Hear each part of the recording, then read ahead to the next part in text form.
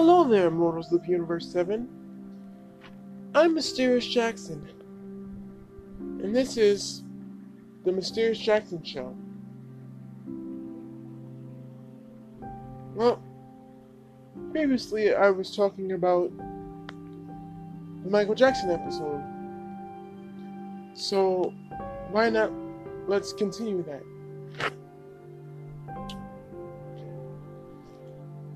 Michael Joseph Jackson was born 1958 of August 29th. He was the 8th out of 10 kids. Children consist of Marlon, Jermaine, Tito, Jackie, Brandon, and Rebe, Janet, Latoya, and why not let's mention the parents.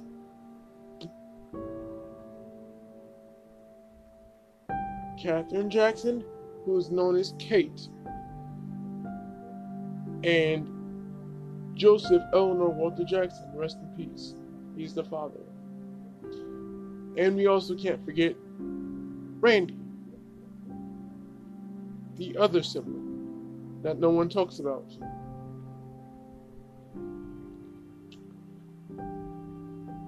The Jacksons started out as 10 kids on Jackson Street. Coincidental enough. That was not planned. 2300 Jackson Street, they were all raised.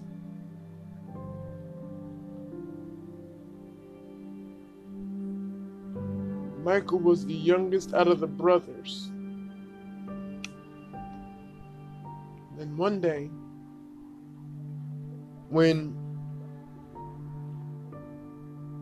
Mother Catherine heard him mimicking the washing machine and making a beat out of it, and was able to carry the beat, she decided to tell Joseph to put Michael in the band. But unfortunately, Joseph right away wasn't trying to hear it because Jermaine and Randy were in the lead. But so one day, through persistence and through the displeasement of Joseph in the beginning, because he was a strict disciplinarian, Michael ended up in the band because there was a talent show that he performed at, and the song that he performed was Climb Every Mountain. And then once Joseph saw that, the Jackson 4 became the Jackson 5. And with Michael being in the Jackson 5, he became the lead. And a lot of pressure was put on him because he was the youngest out of the brothers, even though it was said that Randy was the youngest, which wasn't true because Michael was the youngest. And there's evidence to prove that. And once Michael was in the band, he was 5 years old, selling out arenas, concerts, stadiums, climbing the charts with songs like Big Boy, ABC, I Want You Back, Dance Machine, Get It Together, I'll Be There, Got to Be There, and many, many more. But Michael didn't become this way on his own, you know. It was all thanks to Motown founder Berry Gordy. Berry Gordy was the manager and the head boss of that company. But before Berry Gordy was a founder company manager, he was a box promoter. And when Suzanne convinced Berry Gordy to let them perform at his label, he wanted to sign them up, because in the beginning he didn't want to sign them up because he already had a lot of kid acts, you know, with the Supremes and Lionel Richie and the Caldors and many others. I don't know all of who he had on the label. I just know of the Caldors, Supremes, and the Four Tops, and Gladys Knight. But once he had them, the hits started coming in, and they all went to number one. 5 singles to be number one. Shit, that wasn't always like that. Not in the beginning, especially not in the 60s and 70s, because in the 60s, the late 50s to early 60s, you couldn't go to music labels and music circuits, because in the 60s and the late 50s, the black music circuit was kind of frowned upon, and if you performed there, you had to go in there with your head down, and you couldn't be seen. And that's what, you know, essentially Michael and the Jacksons had to go through. They had to grind and push to get their way in, and then once they got in, the rest was history. And with the Jackson 5 being in with Motown, they were in good hands, because there's still plenty of songs from the Jackson 5 era and the Jacksons era that still hasn't come out, that has since been leaked or are planning to come out. But when they do, stay on the lookout for that. Now, we're going to talk about the Jacksons era.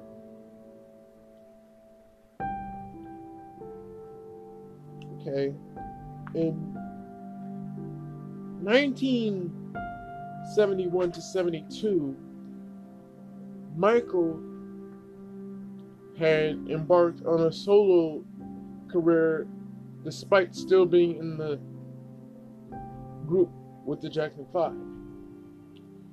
Michael, as a solo artist, has released albums such as Got to Be There, Music and Me, Ben, Forever Michael. Since this time, Michael was stepping into the Teen Idol era, where he was becoming a heartthrob and all the girls would want to be with him and have fantasies about him. Which to be expected, because once you're a Teen Idol, that would come with the territory. But even though Michael wanted the success, he was often sad because his childhood was stripped from him. And Michael has stated this numerous times. And Joseph didn't make it any better because he was tough on him. I mean, yeah, he used Michael as an example, but that's not all he did. he was abusive to them, especially to Michael. I mean, Michael even said that he would run away from him, but when he would catch him, oh my God, he said it was terrifying. But despite all that, he said he wouldn't change it for the world. And I get why he says that, because but the fact that he went through all that abuse, he wouldn't want to go through that again. But despite all that coming out of it, a lot of good came out of it. He even said the man's a genius. He might have been tough to him and might have been a bitch to him and not allowing him to call him daddy, but he gave credit where credit is due, and I commend him for that. And at this time, Joseph was doing down and dirty. Like, the family won't talk about it, and I don't blame them. I mean, Michael was getting sexually abused. A little more on the allegations later, because it's too early.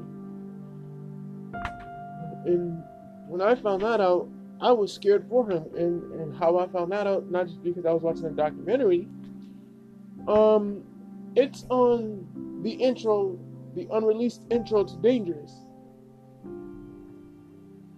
And first glance on hearing it, they made it into a beat with him doing all the riffs.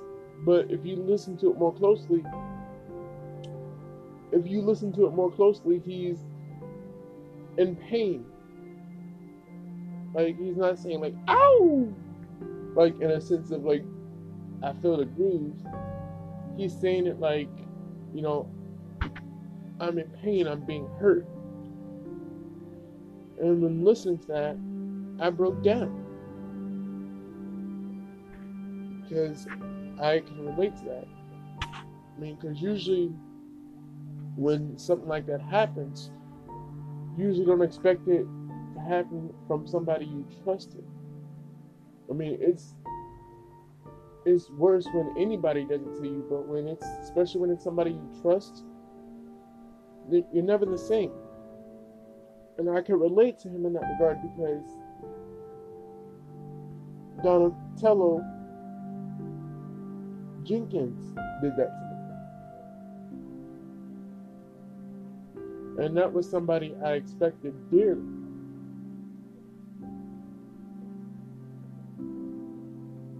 And what I mean by that, I mean I respected him. Excuse that last era. I respected him and, looked to him for, not necessarily guidance, but because he was my elder, I, looked to him in that regard because I respect my elders. But once he did that, he snuck up on me when I was in the bathroom, and he violated me. I tried to tell someone, but at the same time I was scared because all the thoughts played in my head. Like, nobody would believe me and this, that, and the third, but it had to be done. And when I did tell someone, the result was I expected it to be from some individuals, but when it's supposed to be certain members that I trust, and they didn't really believe me and they thought I was lying, that's not fair. That was something I was scared to talk about, and he did it to me, and he forced me to watch, lesbian porn while he was doing it to me. And looking back on that, I don't like it. I mean, I wish I didn't have to go through that, but I'm strong because I'm having the bravery to tell this story. And this really happens to me. Like every once in a while, I still think about it. And it saddens me. It makes me cry sometimes. Because I have a lot of memory in suppressing that. And it scares me. But I digress. I'll talk more about that on a later episode. And now, back to the story. Then so by this time, Michael was a teenager at this time when he released, Ben and Got to Be There and the Anthology album, and then the Forever Michael album, which is a great album, along with the Joyful Jukebox album, which songs consisted of Make Tonight All Mine and Joyful Jukebox. Songs like You Ain't Gonna Eat My Heart Out Anymore, which was unreleased from that album, so it never really made the album, but I encourage you to listen to that album. And then there's a song called My Best Friend, and that song is about somebody that, you have a best friend and you really trust them, and then he eventually falls in love with them. And I can relate to that too, because I had two best friends I, fell in love with at the time, and one of them I still love.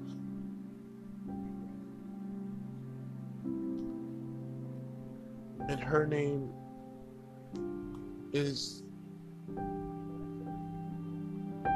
Jen. Now, I know some people may not like her. I know some people in my family might like her because of what she's recently did.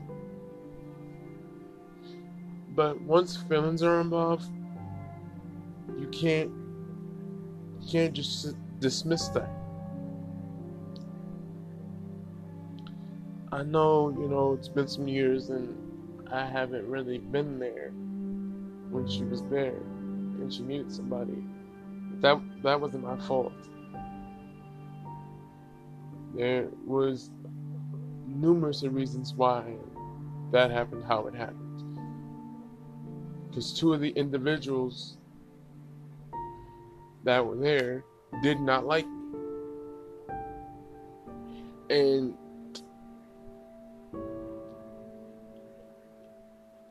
they both tried to kill me.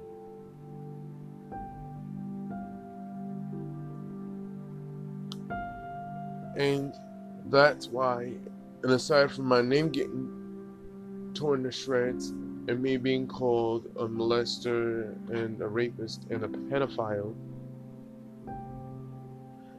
I did not feel comfortable being somewhere where my name was getting torn to shreds. And don't get me wrong, I loved the New Vision's Crumb Kill ARC place, and I still do, because there are some friends in there that I'm cool with, and some staff individuals that I'm cool with. Melinda, she's like, I call her my baby sister because I'm older than she is, and me and her built like a brother-sister relationship. So like, she's like my sister to me. And Holly Gross and Holly Lyons. Holly Gross, who I like to call sister too, and I call her Holly Hornet. How you doing there, sis? If you're still there, I can't wait to see you one day, because I miss you, sis. There are plenty of other people that I was friends with that would make me want to come back. But if my name is getting torn to shreds, or if somebody's making me feel small, I'm not going to be anywhere around them. and if it makes me uncomfortable. And that's why, I was ultimately home. That's why I'm home now. And I needed to, take some time to relax. And with me just finding out that I have, blood pressure, and I'm also, pre-diabetic. I don't have level 1 or level 2 or level 3 or level 4 type diabetes, but I'm at the beginning, and I have to watch how much sugar and stuff I have. I can't really have a diet that's filled with salt or sugar. I have to moderate, and that's a little hard for me. And when I was a kid and a teenager, if I can't really have the things I want or love, then I didn't want to be on the planet anymore. And it's a struggle for me. But I realized I can't do that because I have a lot of people that love me. I have a big family. And plus, I'm an uncle now. And so, I have to keep living, not just for myself, but for the sake for my sisters and my nieces. And I want to, have my dreams and legacy be written and come true before I die, at least. Because when that time does come, just like Michael, I want to be revered. I don't want to be, exiled and shamed. And one of the reasons why I do this podcast is because, I love doing things like this. This isn't just a hobby for me. This is my therapy. This is, my release when I get too stressed. And this is, my way of relaxing and calming down because it gets a little hard sometimes.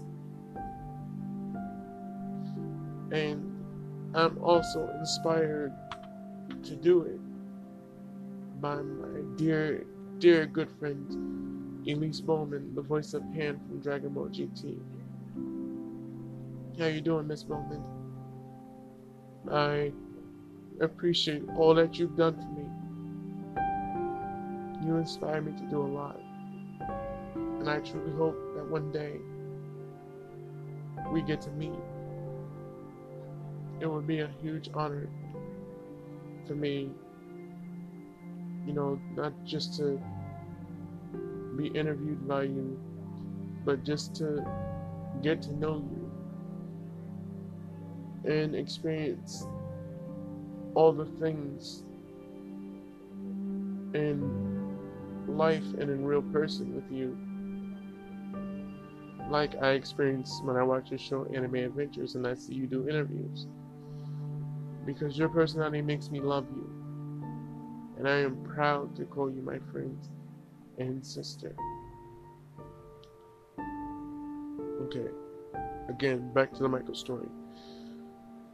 So, at this time, Michael was embarking on a real huge adventure with music after his music career was starting to take off. And aside from that, he wasn't even known as Mr. Off the Wall yet. Really, this is pre Off the Wall era. And then when him and Quincy got together, that was, the biggest day in history, because Quincy Jones is a producer of many artists and many TV shows, because he co-produced music for Sanford and Son, the Johnny Carson show, and Fresh Prince of Bel-Air, and many more. And he's helped produce so many artists like Donna Summer, the Cowgirls, after, Motown ended with them.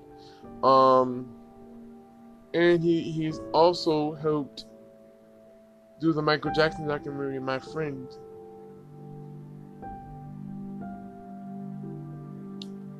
And his life story is really, really well done.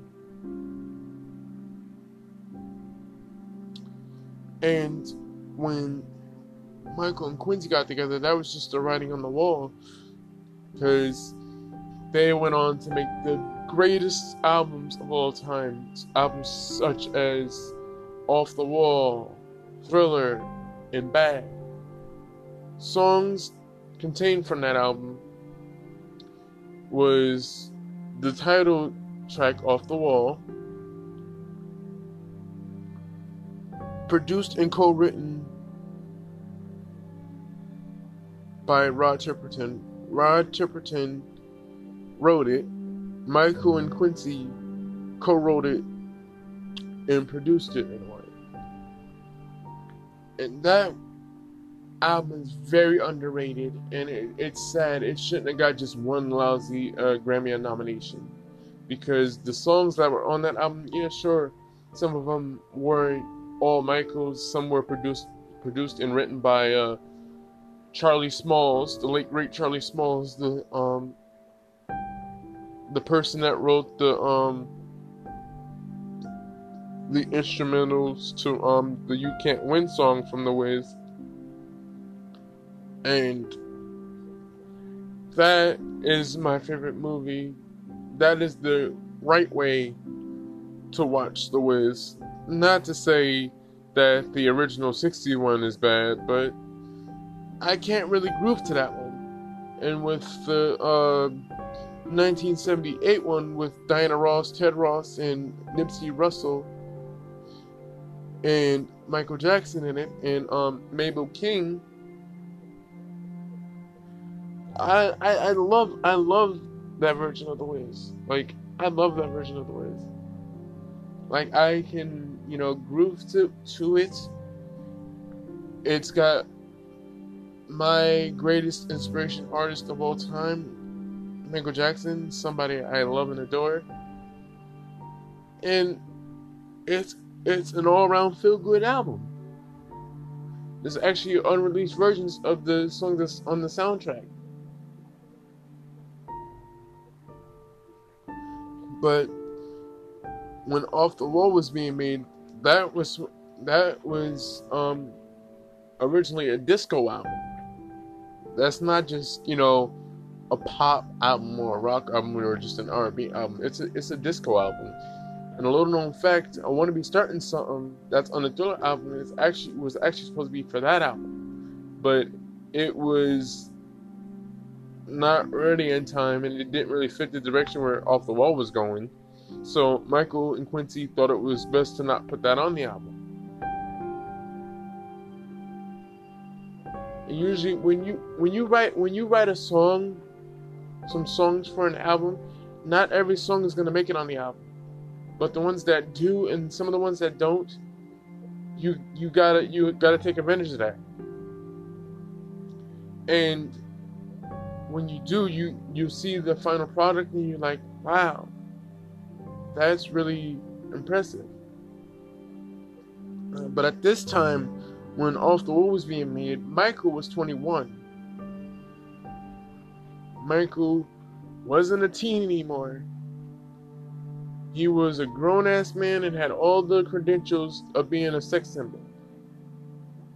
And as a straight, confident black man, I will proudly say that Michael, to me, and to a lot of ladies at the time, considered him to be sexy. And I don't blame them for thinking that, because I thought he was sexy too. And I'm straight and proud of it. But at the same time, I'm not afraid to throw a man a compliment and it not be, you know, sexual or the point where they think I want to get with them. Because when I give somebody a compliment, unless I'm really in love with them, it's gonna be platonic, and it's gonna be platonic from a man's standpoint, which is my standpoint, and it's gonna be platonic in the way Michael had a Virgo's personality. When he would say honey to a guy or something, he meant it like because they were sweet. Like he didn't say it as he would say it to a girl. Like that's what a lot of Virgos do and did. Some of them still do. Like when I'm referring to a girl, or if I like them, like I might say like, "Hi, honey," like, but it don't always mean I'm gonna try to be flirtatious and get with them. Versus how I would say to somebody I'm dating, like, "Hey, honey, how you doing?" Or, "Hi, honey." I'm like, "Oh, hi, baby," or like, "Hi, sweetheart." But Michael, he was an all-around sweet person, and when he initially came out with Off the Wall, I was in love with it, even though I had to play catch up because around this time I wasn't born yet. But when I heard him when I was like 4 and 5 years old, I loved his music, and I can identify with it. It made me groove. It made me enjoy the dance. And like, if it wasn't for him, a lot of the celebrities you see today wouldn't be here. And not only that, Michael was a great producer when it came to video games too, because he produced the soundtrack for Sonic 3. Since then, if the game's to be re-released due to the allegations and scandals that come up about him, the songs have since been removed. But there's little tidbits and hints that the music is still in there. Like the end credits got a sample of Stranger in Moscow in it, and his voice is in some of the parts. And like when I found out he worked on the Sega game Sonic, and I loved Sonic growing up, and I still do. Like that's what made me not completely abandon it when I thought about abandoning it. Because if I abandoned Sonic 3 or any Sonic game for that matter, I felt like I would let him down. And I didn't want to do that, because he has never let me down. And, well, he is an all-round great artist, and a lot of these artists you hear today should revere him more often. And around this time when, after Off the Wall and all those other albums and songs that he came out with, he needed to make Thriller. And that was another big hit, because out of the 800 songs that were made specifically for that album, only 9 made the cut. And out of the 800, 36 have now since been leaked. Since the making of this episode, I have found out there have been a total of 36 songs that have been leaked in full from the Thriller era. And that was another great album for me too, because when I first heard of Thriller and first heard it, my copy had 35 tracks on it. Tracks included were Love Never Felt So Good.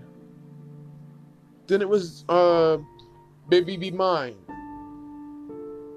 Demo version and album version. Track 2,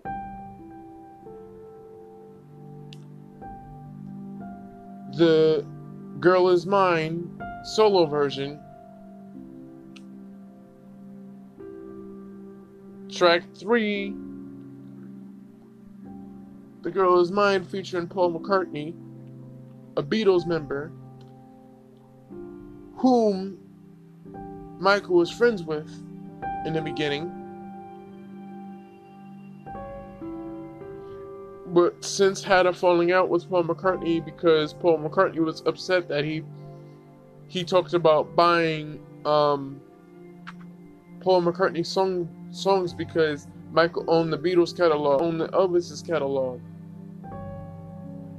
He was, he wasn't just a musician and a music producer. He was a music publisher. And get this, some of Eminem's early records were owned by Michael too. So if some radio station played an old Eminem song at that time,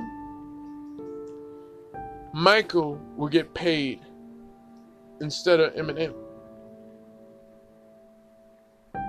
which I found to be fucking hilarious because Marshall dissed Michael in the Just Lose It song.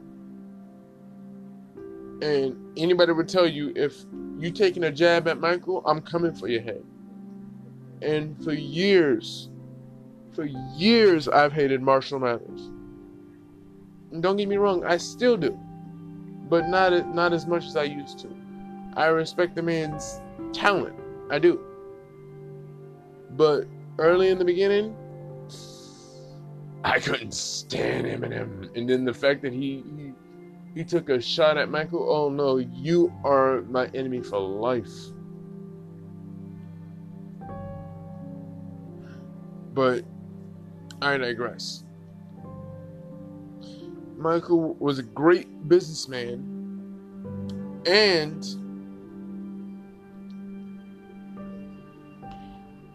back to the name of the tracks. Other tracks that were on Thriller, on my copy anyway: Someone in the Dark, Trouble, Nightline, Rolling the Dice, When a Baby Smiles, Scared of the Moon, Don't Be Messing Around, what was another one? Hot Street, Pretty Young Thing, R&B version, Carousel, Got the Hots, what else? The Night Lion remix featuring the Pointer Sisters, because after Michael performed it, the song was given to them, and somehow, I don't know how, but their manager, I'm not gonna say them, but their manager at the time found some way to have Michael on it with them, which is a nice touch. But I like that song. But little known fact, the song Nightline is a song about phone sex and getting to know the person you're having a late night conversation with. And like, I get why that song wasn't released, because when I said in the promo episode about Michael Jackson, if Michael never went through something and he sings about it, he wouldn't put it out on the album. He wouldn't put it out. Like, he'll try to knock it out the park because that's what he does, and he doesn't want to disappoint anyone. But Michael, if he didn't go through something, he wouldn't put it out, because he's the type of person, if he's gonna sing about something, he has to either relate to it, went through it, or have a good reason why he's singing about something. And that's what I like about my artists. Like, if you're gonna want me to listen to you and listen to your music and enjoy it, you gotta have some real shit about your music. And that's why I identify with him, because we both are perfectionists when it comes to the things we love and the things we actually have a passion for and care about. And we're both big kids. And like, being somebody like Michael, he never had a childhood, so like any chance he had to unwind and act like a kid, he craved that and compensated for it and loved it. And in some regards, I can get it and I can relate to it, because similar situation. Like, with me being disabled and really can't walk, there's not really too much of me being a kid that I can do. I had to make my ways and compensate for a lot. I mean, they try to take me places and allow me to enjoy myself, but I'm not just somebody that likes the outside and just sitting there, which I don't like the outside, but I don't mind having fun and being out and enjoying myself. I don't mind that. But at your expense, do not make me uncomfortable about a situation pertaining to the outside. Anyway, and then, there are songs like Scared of the Moon, who many think is a bad song from the Bad album. That's not true. That song was from Thriller, and the song Don't Be Messing Around is actually from Thriller. Much Too Soon is from Thriller. Someone in the Dark Closing version, which is on the E.T. soundtrack, is actually a Thriller track.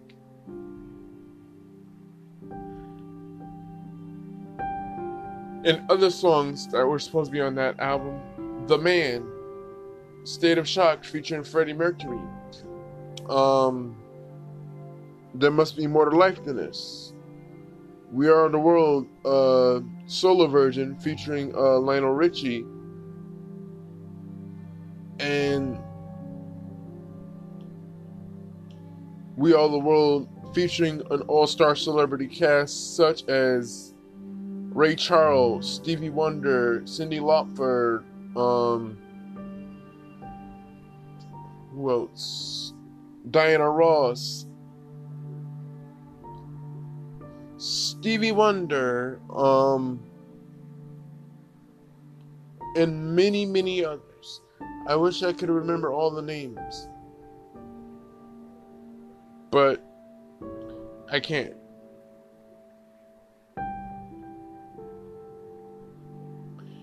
And that album by itself was a big success because it catapulted him to superstardom.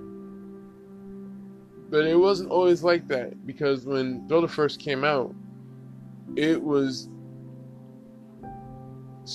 failing ultimately, because even though a lot of people liked the material that was on there, but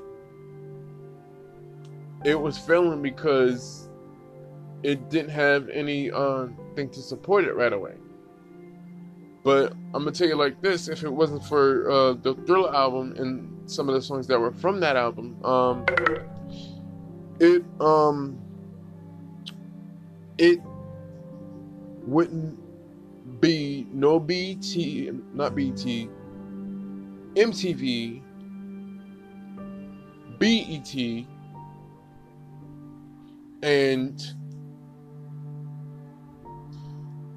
there would be a lot of other artists that, sold rock music, and other crazy shenanigans from MTV music that you used to get.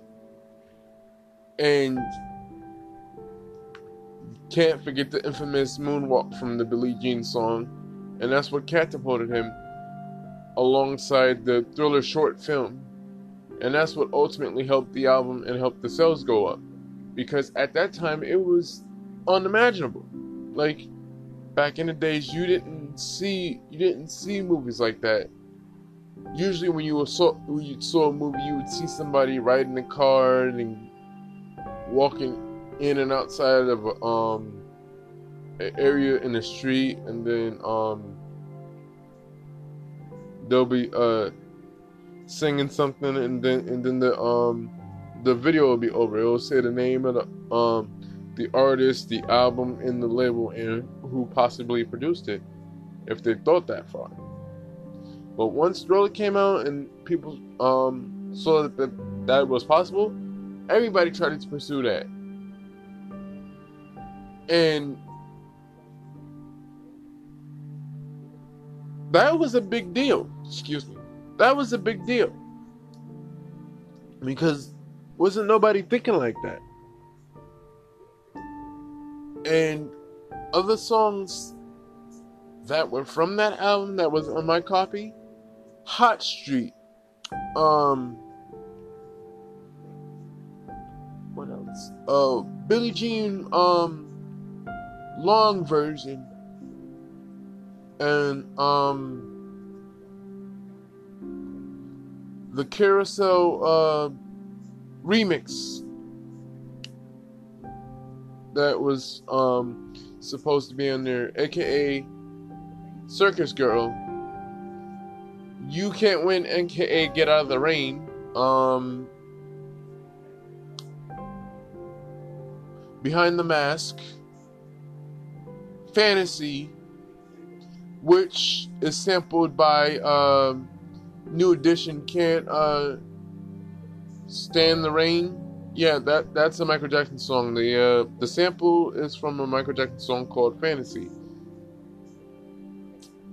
And what else is another song on there? Oh, Lady in My Life original version with alternate lyrics. And the dance mix, the dance remix.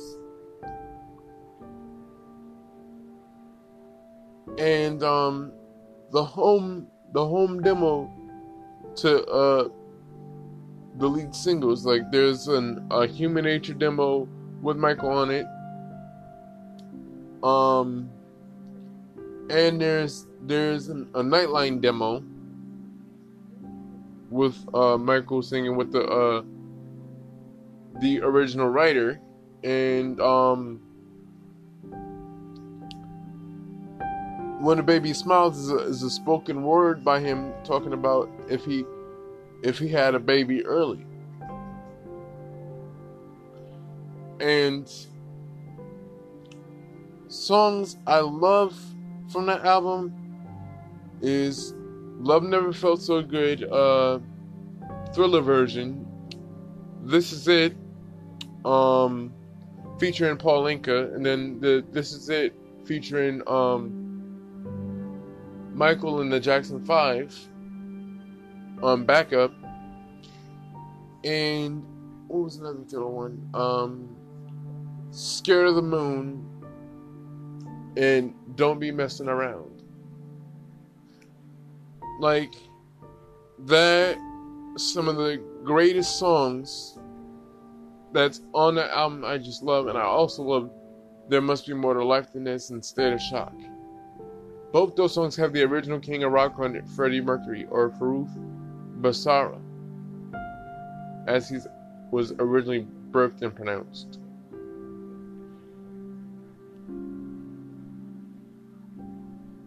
And now, let's talk about the bad era.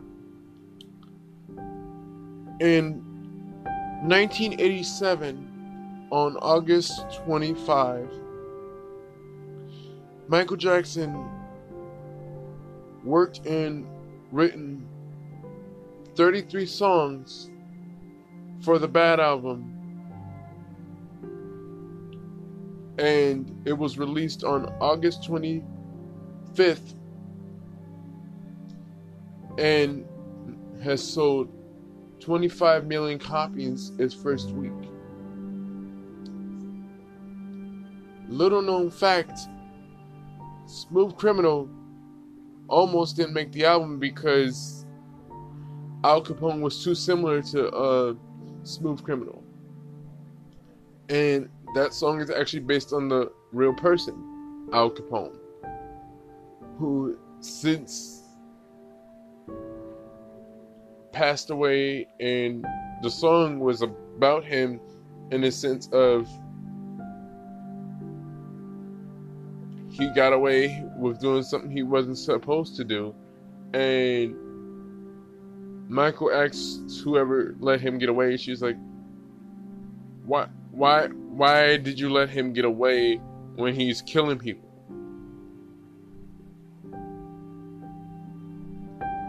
And when you listen to the song and then learn where it originated, you're like, wow, that's freaking deep.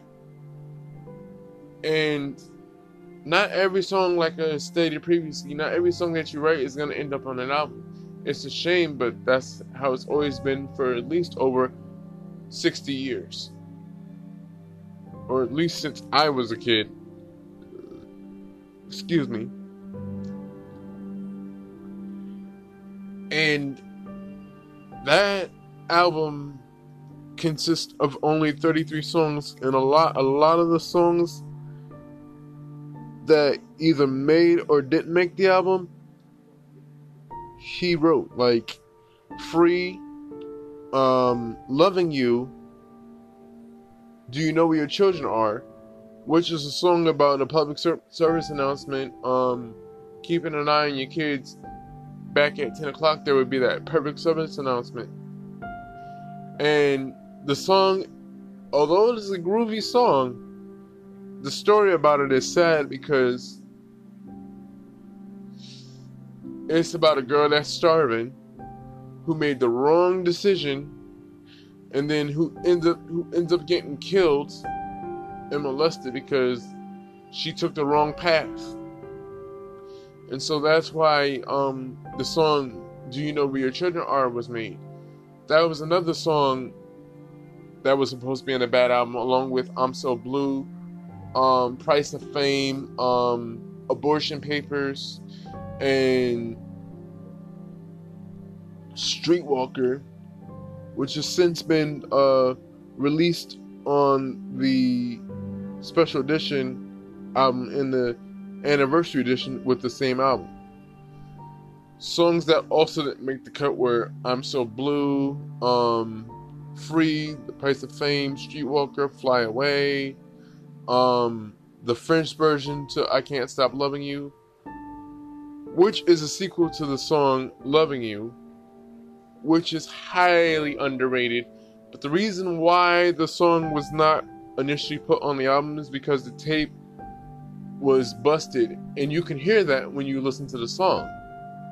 And like the pitch, because the tape was warped, his voice is kind of warped. I mean, it's not terrible, but like you can tell, like the tape, they needed a new tape, and they had ran out of tape. And when you hear the warp from the tape, I love hearing stuff like that to hear, because that lets you know how real the music is and the material. And looking back on that, I wouldn't change that for the world. And another song I liked from that album was the song called Song Groove, aka Abortion Papers. And what that song is, they had someone that they knew he had a baby with this woman, and now she wants to have it aborted. But that's considered a sin, so what she needs to do is get the word of Jesus, get the word of God to get the abortion papers. Because you're not going to abort something that he created. Yeah, you might be carrying it, but he made you first to carry that baby. And if you don't realize that he made you, then there's no reason for you to even carry a baby. Because without, essentially the parents, it's not just the parents. If it wasn't for God giving your parents the ability to have children, then then you will be stuck. And ultimately, you don't want to be stuck. And she's trying to do whatever she can to get the abortion papers before the father finds out. And when I first heard this song, Abortion Papers, I was impressed with it. And I'm not just saying that because I'm a Michael Jackson fan. I was legitimately impressed. Like, all his albums that he released and somewhat didn't release, I don't tend to get, discouraged by him, because Michael doesn't really have a bad album.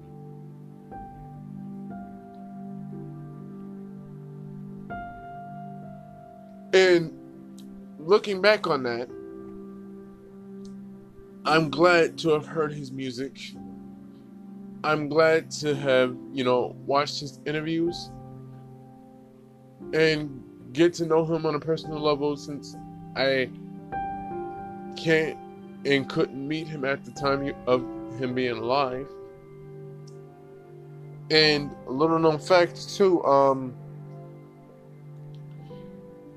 he also loved anime, and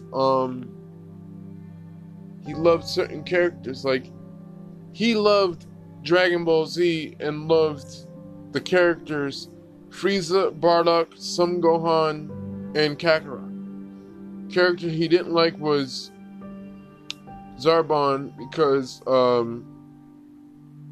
Zarbon was bisexual. He does not like bisexualness. He doesn't like that whole bisexuality, because of the simple fact that you can go to hell. And off camera, and a lot of people don't know, even though they thought that Michael was the Jehovah's Witness for his whole life, when he became his own man and had his own set of teams and set of people, Michael tried at least 3 religions to my knowledge. He tried Christianity. He tried, atheism at one point. And he definitely stuck to the Christian, though, because he was appreciative for everything that he did. So he became Christian after that. And he would pray all the time. There's even an unreleased track that was from Dangerous, and he would pray. He also was a good rapper too. Like, the song This Time Around with Biggie, he and Biggie wrote some of that rap. And he also, covered it in the demo. I was like, oh my goodness. And Biggie wasn't the only rapper he worked with. He worked with Heavy D, and he worked with